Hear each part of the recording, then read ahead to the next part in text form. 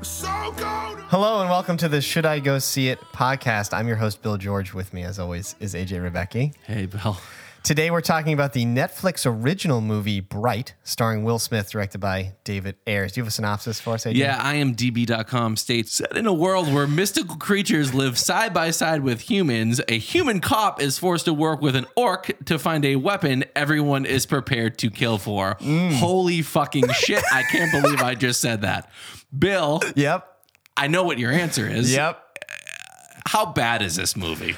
We're not even going to go to Should I Go See It because it's evident by that horrible synopsis. No. It is one of the worst movies I've seen the last 10 years. Oh, easily. If this was in theaters, I would have walked out.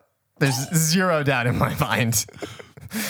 How bad is it? I mean, what's the scale? Because I think I could go however far the scale is, just beyond that. Yeah, I didn't like anything about this movie. Let's try to talk through it. Sure. So, the synopsis is it's clear and straightforward, but let me paint the picture. Mm-hmm.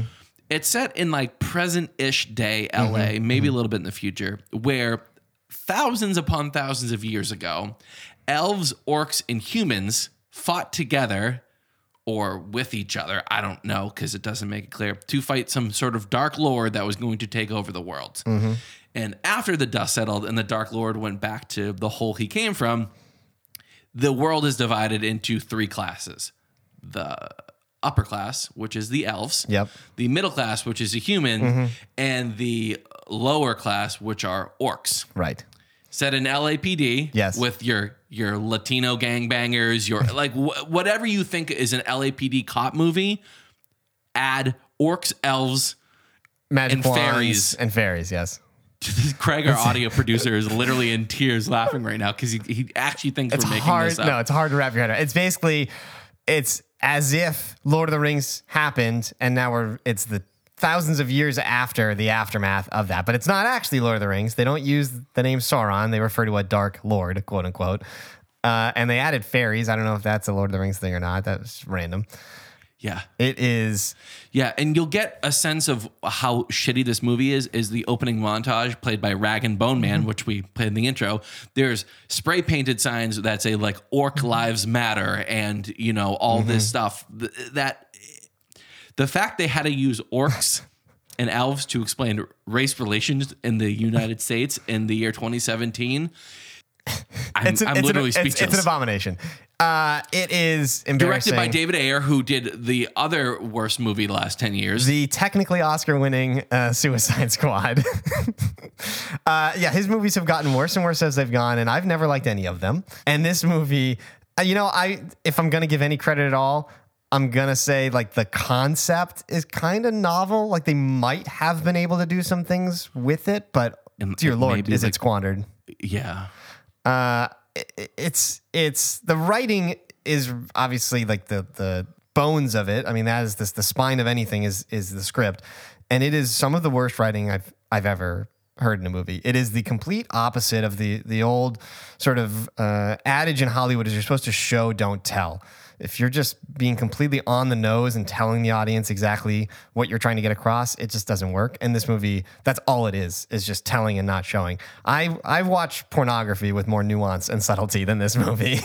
It is just horrific. You're not wrong. And poor Will Smith, who's one of our last bona fide movie stars. What the fuck was he thinking? Paycheck. The whole movie, gotta be thinking. The whole movie, the whole time I was watching it, I was like, just make another Bad Boys. Like you could set a new Bad Boys in today's current political climate as a buddy cop movie, and it would be 1,000 times better than this movie. Mm-hmm. Yep. Why the fuck did he and Joel Edgerton sign on to do this movie? He is sleepwalking through this movie. Like this is a type of role he could do in his sleep. Like it's easy for him, and he completely phones it in. And I must make for the paycheck. I don't know. I mean, it's also kind of a neat idea in that Netflix is trying to make an original movie for Netflix that is as big budget and as special effects heavy as something that would be in theaters. And maybe he wanted to be a part of that. I don't know. And for a little bit of you statistic happy people, it had a budget of $90 million. and has had almost the same amount of streaming views as Stranger Things did in the first weekend of its release. So it is being watched For sure. by a lot of people. And the terrifying part is there is a lot of people online that will literally die for this movie, that are saying it is one of the smartest and well done action movies of our time. Yeah, I've heard that. I've heard there are people that like it. And I really don't get get it. It's like if Lord of the Rings and End of Watch had a child. And when you had the child, you're like, why did those two movies have a child together? Because it shouldn't happen. And that's basically what this movie is. Let me ask you this. So it's pretty clear that we hated this movie. How would you fix it? Is there something that you think?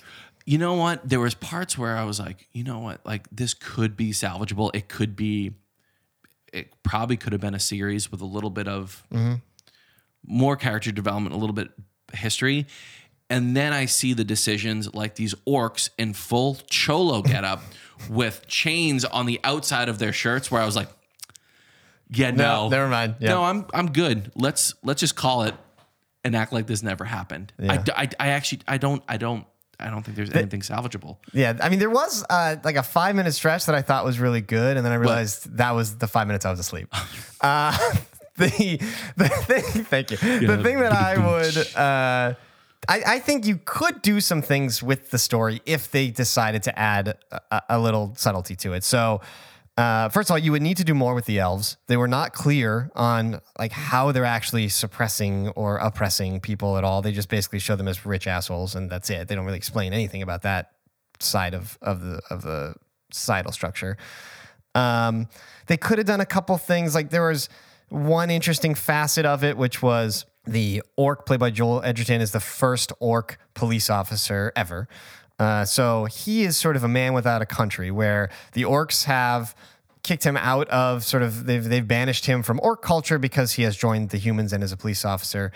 And the humans don't accept him because he's an orc. So he is sort of stuck in between. And that's an interesting place to be. There's a lot of stories that are based on things like that. Sure. And I think they could have done more with that. They didn't. The other thing with that character is there's a lot of questioning of him as, are you an orc first or are you a cop first? And Will Smith plays an asshole in this movie, for the record. Yeah, he's kind of a dick. And he tries to push him into forcing him to choose and make sure he knows that he can rely on his partner by saying, are you cop first or orc first? And that could have been a little more interesting too if they explored what are some orc traditions that, as part of the world building, what are some orc traditions that might be counter his job requirements, and how would he handle those? Like crisis of conscience would be interesting. If you're gonna give the orc like an identity that people hate, that's fine. But to attach the orc problems in air quotes and issues to stereotypical issues you see in Latino and black communities is fucking appalling. Yeah, it's really just poorly handled. Like they again, the attempt is to discuss racism and classism, and hats off to try to do that in a creative way, but you gotta do it well. There's got to be some taste involved. There's a lot of stuff too, is way too on the nose. The whole premise. I don't really care for spoilers anymore because this movie's fucking terrible. Is that they have to find a magic wand, and it's not called like the stick of enlightenment or the fucking name a World of Warcraft quest and steal a name from one. Right. They literally call it a fucking magic wand. Yeah. Are you kidding me? I don't think that's a spoiler. That's a main plot point set up in Act 1. So okay. I think we're good with that.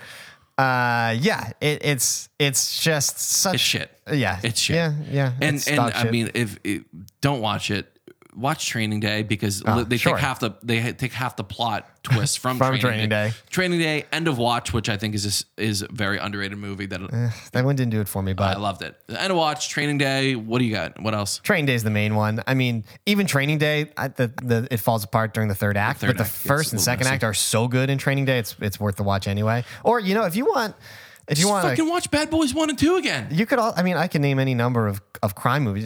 Cop and robber movies. If you want to watch Collateral or if you want to watch Heat, both by Michael Mann, those are also great, street crime movies. And anything but this. Just don't watch it. Yeah. So I feel a lot better after having discussed that. Yeah, it was very I had to get that out. Yeah.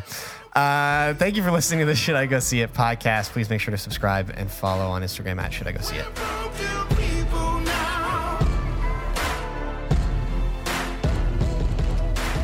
Tell me I won't never be nothing. Ain't that something? I've risen from the bottom. I got 'em eyes on the prize and inside.